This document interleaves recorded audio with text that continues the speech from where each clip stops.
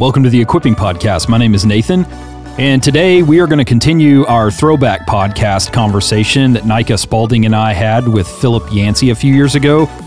And we're going to continue to talk about Jesus because, I mean, what else is there? I hope you guys enjoy this episode.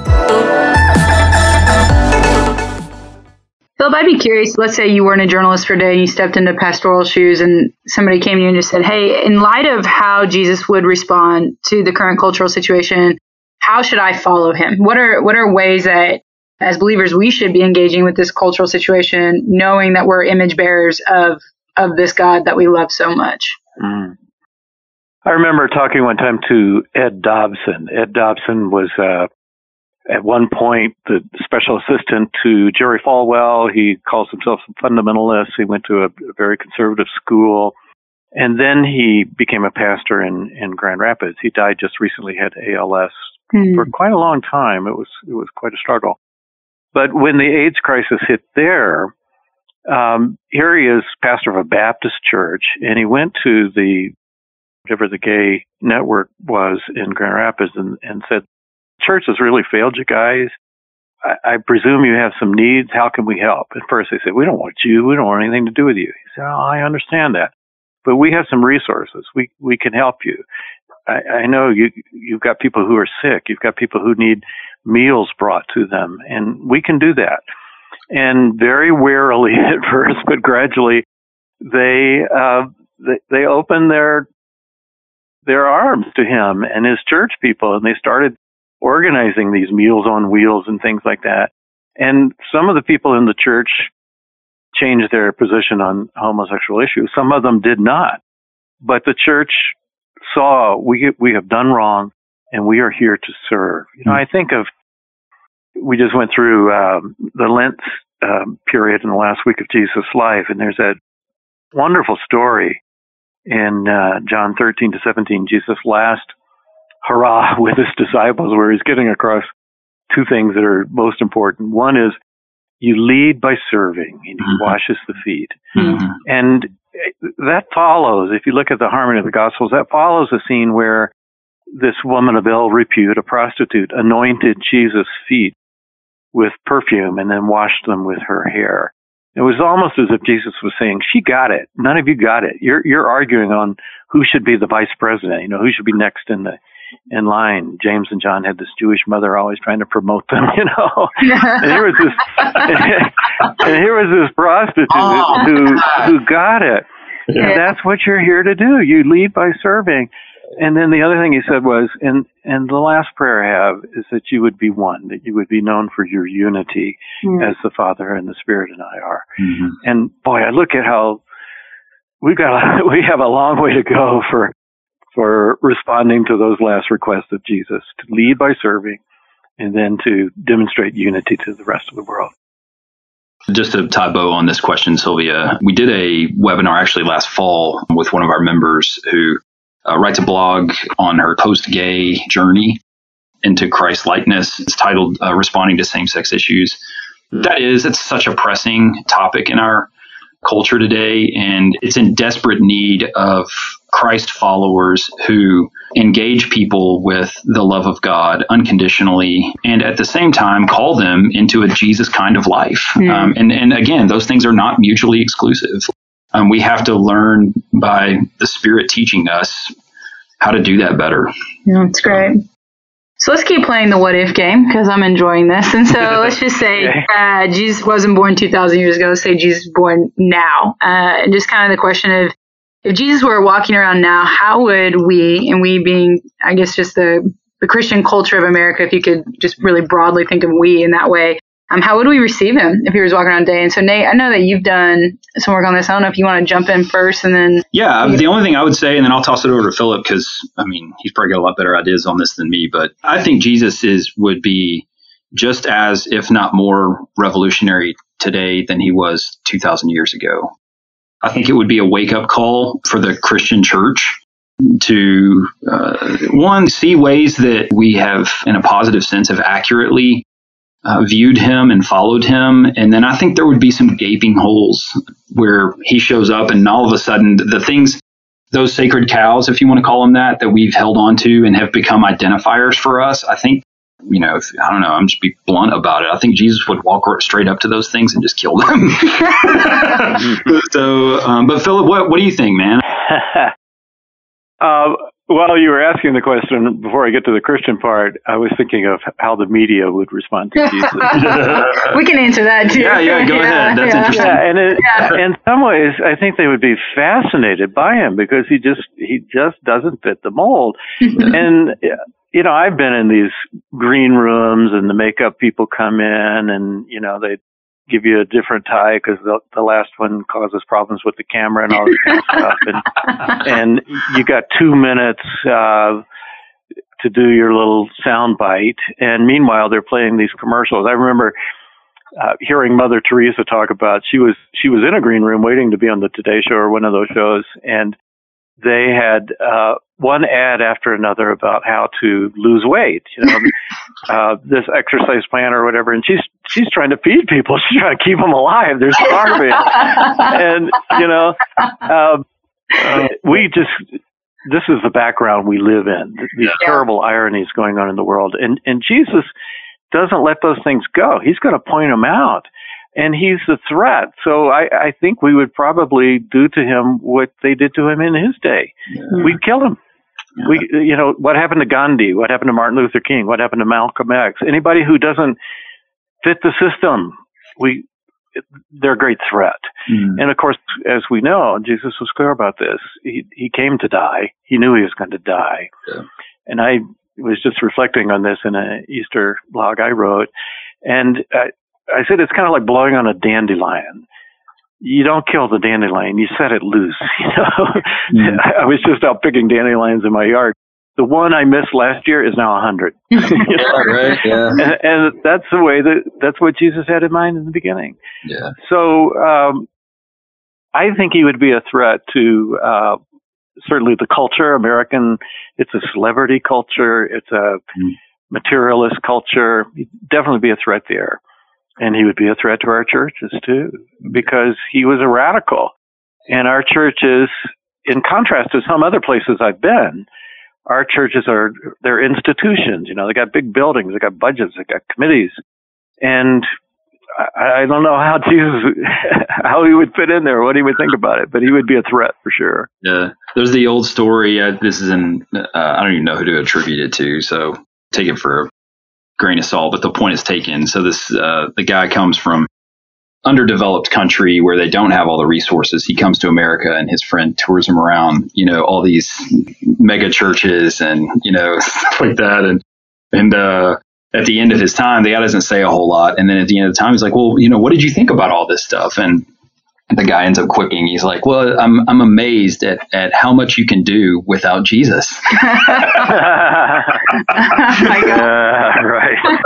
Dagger. That there is something to be said of like, hey, and look, I'm not going to diss structure, sure. And because I do think that there is a trellis that's needed for vine growth to really take place. But I do think that as we are talking about this, there does need to be some self-examination to ask these hard questions. Hey, how would I have responded to Jesus? And I think that when I look at myself in the mirror and take an honest look at that question, a lot of times I don't like what I see. A lot of times we can get so wrapped up in our doctrinal orthodoxy, in standing for, the reliability of Scripture, for these things that are, and those are important, but again, those are not essential. Right. And so we end up mistaking things for God Himself. And so I would just encourage everybody who's listening, as I'm encouraging myself right now, read through the Gospels, encounter Jesus, the risen Jesus, through the power of the Holy Spirit, and ask the questions like, hey, what are those areas of my life that if you were here, you would either one, come under and support and deploy, and then what are those other areas that, man, those things just need to die. So good. Yeah. It's good. So in the one of the main contributors to my theology is the show Scrubs, and so there's this funny episode where there's basically 3 vignettes in the episode, and there's 3 people in each of the 3 vignettes, and one person is heading towards trouble, and the other person's trying to stop them, and then they finally need a third person to intervene and stop the person, and so the middle person goes to them and go, how did you know what to say or what to do to stop this person? And all 3 vignettes in the same way with them going, because I know him, because I know him, because I know her. I mean, they just come back to that. And I think that story comes back to me over and over again, because I think about, sort of as we're talking about this image of Jesus, so many times people describe him, and then you ask the question, well, how do you know that? And I think people go, well, because I know him. Mm-hmm. And so I think to bring this back to just, Philip, as you talked about your image of Jesus from, sort of going from this childhood upbringing in a more fundamentalist group to now writing, a bestseller in the Jesus I Never Knew. How do we recover a more accurate image of Jesus? How do we get to the point where we go, well, because I know him. I know him. I know what he's really like. So how do we do that? In the book, I talk about an exercise I went through. I was teaching a class.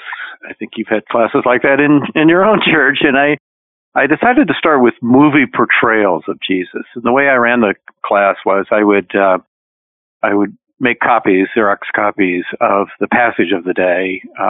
Don't tell anybody, because I'm not sure I wrote for copyright permission. Anyway. we may or may not have done that. Okay. And then I would, so everybody's got the Bible in front of them, and everybody has these preconceptions. Then I would show maybe 5 clips from movies. I had a whole drawer full of, this is back in the VHS days, and I had a whole drawer full of these movies, and I'd choose 4 that were radically different portrayals of whatever scene I was talking about.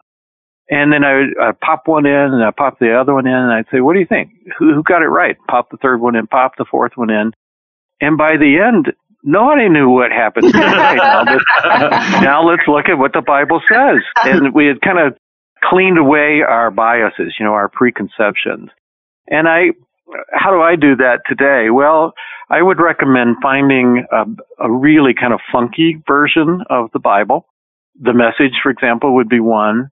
Or I don't know if it's even still around, but when I was young in my faith, the Cotton Patch version of the Gospels, that really radical translation that takes the story and kind of Cotton Patch would put it in modern context. So instead of the Good Samaritan on the way to Jericho, it was between Jonesboro and Atlanta, Georgia, and the Samaritan was a black man helping a white man, that kind of thing. Right. And, so thanks to, now obviously there's some people who weren't raised in the church, so you come at it without those biases, which is great. Just read the Bible straight, teach us.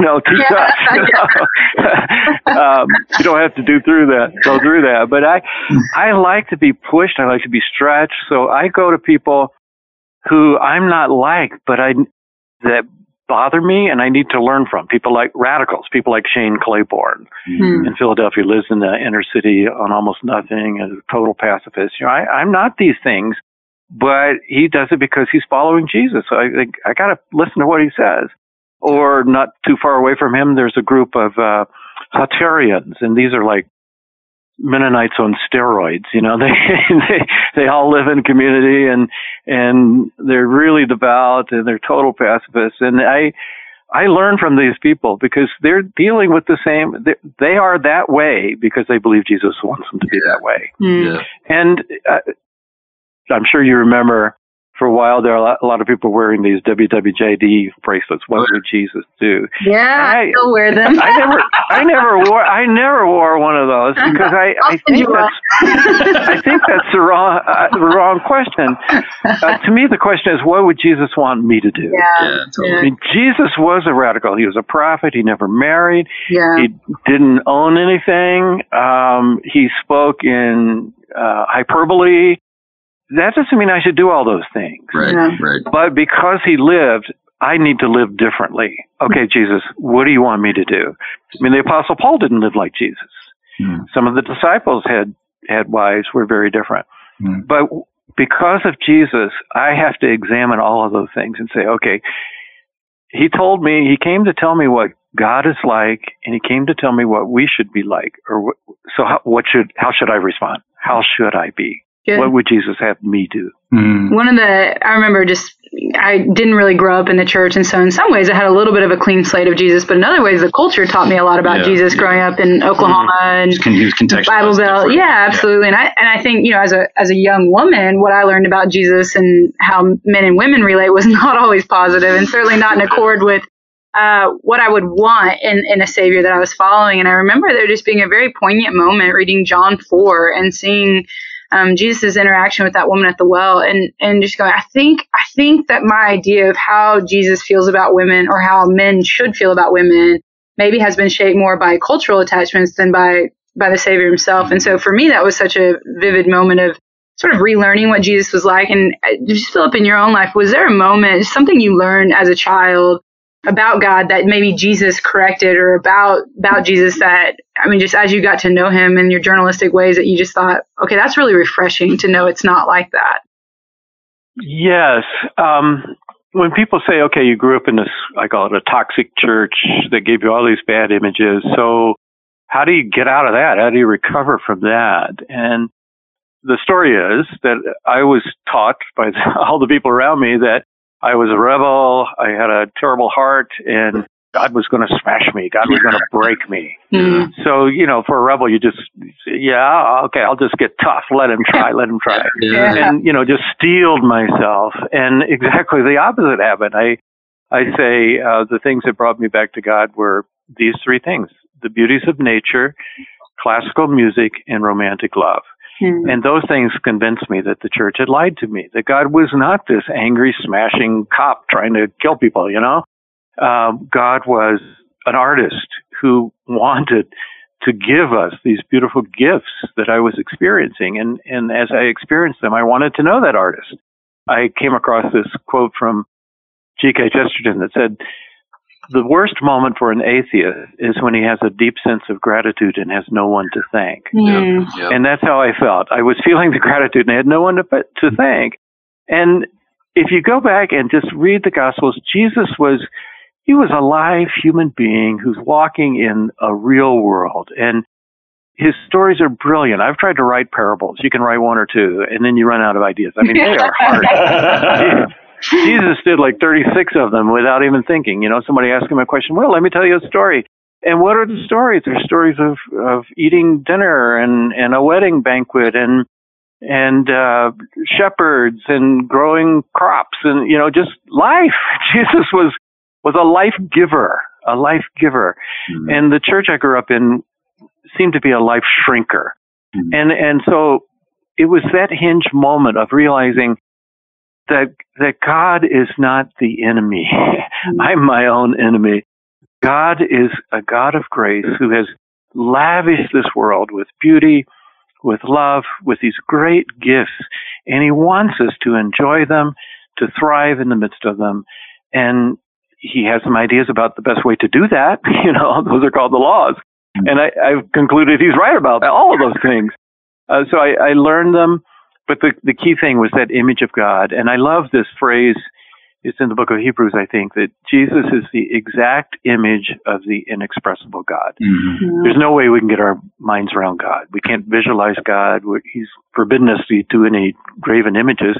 But he gave us a human being. He gave us somebody like us that we could relate to. Oh, that's what God is like. And this phrase from a British bishop a couple of centuries ago, he said, "In God is no un-Christ-likeness at all," which is just a fancy Anglican way of saying, if you want to know what God is like, look at Jesus. Yeah. And if your image of God does not match what you see in Jesus, you need a new image. You've got it wrong. Yeah, that's great. As we tie this up and talk about some implications for all of this, one of the passages in the Gospels that's meant an enormous amount to me, and I meditate on it, and I'm like, I think I'll be on my deathbed, Lord willing, in a long time, still wondering about this. But the crazy thing about studying the life of Jesus, as I've been a student of Jesus now for a while, is that there's the contextual and the background study that help us understand his life and why he was responding in some of the ways that Philip was talking about in his context. Why did he overturn tables? Why did he, what was the background to all of that? So it's kind of like, hey, you need to kind of understand this stuff in order to put the actor on the stage.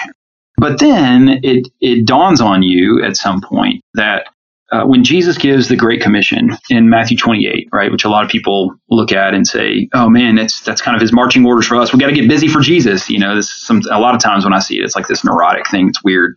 But to go make disciples, and yet you see all saturated through Scripture. You see this phrase that Yahweh tells to the nation of Israel in the Old Testament: "You will be my people, I will be your God, and I will dwell with you." So Moses encounters Yahweh through the burning bush, and Yahweh sends him to Egypt, and he says, "But I will be with you." Jeremiah, he commissions to speak against Israel, right. And Jeremiah balks at him. He's like, "No, I will be with you." Like there's this sense of God is doing what God is doing, and he's using us to participate with him. And that's what's so crazy when Jesus hits the scene and he says, "Therefore, go and make disciples of all the nations, baptize them into the name of the Father and the Son and the Holy Spirit, and teach them to obey everything I've commanded you. And I am with you." Right? Always. I'm with you always to the end of the age. And this is the crazy thing, blows my mind. And you alluded to it a little bit before when you talked about John 17, Philip, but John 17, the chapter ends with these two verses. He says, Jesus is praying to the Father right before he goes to the cross. He says, "Righteous Father, though the world does not know you, I know you, and they know that you have sent me. I have made you known to them and will continue to make you known in order that the love you have for me may be in them." And then this is the crazy part, as if that's not crazy enough, right? "Not only is the love of God in them, but that I myself may be in them." And the beauty of the gospel is that we are rebellious traitors who, through the love of God and the life, death, and resurrection of Jesus, have been made sons and daughters again. And not only sons and daughters, but sons and daughters who are indwelt by the presence of Jesus. Like, what in the world? That is crazy. And so in a lot of ways, it's like, hey, Jesus is still, not in a lot of ways, in every way, Jesus is still alive. He's still moving. He's dwelling people. He's empowering them to live the kind of life that he lived, and to do so as little Christs who permeate the world. So that was just a thought that I had. Philip, any last thoughts before we? Yes, a lot of people have the idea. You played football. A lot of people have the idea that the story in the Bible is a bit like a football team. So they try the pass and that doesn't work, keeps getting intercepted. So then they turn to the run, that doesn't work, so they punt, And so God the Father tried this with the nation of Israel. Oh, I guess that didn't work out so well. So I'll send my son. Oh no, they killed him. Now what I'm going to do? Oh, there's the Holy Spirit, Yeah. Actually, the whole thing was planned from the beginning. Yeah, I'm clear about that. And look at each of those stages. A God who not even Moses could stand toe to toe with. He'd come out glowing and everybody would faint. I can't look at you. Very few could relate to God, Yahweh. And then Jesus came, and you could talk to him, you could argue with him, you could kill him, you could crucify him, and yet you could get a picture of what God is like, the most important message. And Jesus said, "I'm leaving, but I'm really not leaving. I'm in you." And it's called, the Holy Spirit is called the Spirit of Christ. Exactly what you said. I'm not going away. In fact, I'm coming closer than I've ever been before. I will be inside you. And we're called the body of Christ. Jesus is not here anymore in flesh on earth, but Jesus is here. And he's here in us. And it's up to us to look like Jesus. I hope you've enjoyed this conversation with Philip Yancey. I'd encourage you to check out his books. You can get them anywhere books are sold. And if you like what you heard, then subscribe, leave us a rating, leave us a comment, tell your friends about it, all of those things. And if you have any questions or have any recommendations about topics you'd like for us to cover, then shoot us an email at equippingpodcast@watermark.org. Until next time, peace.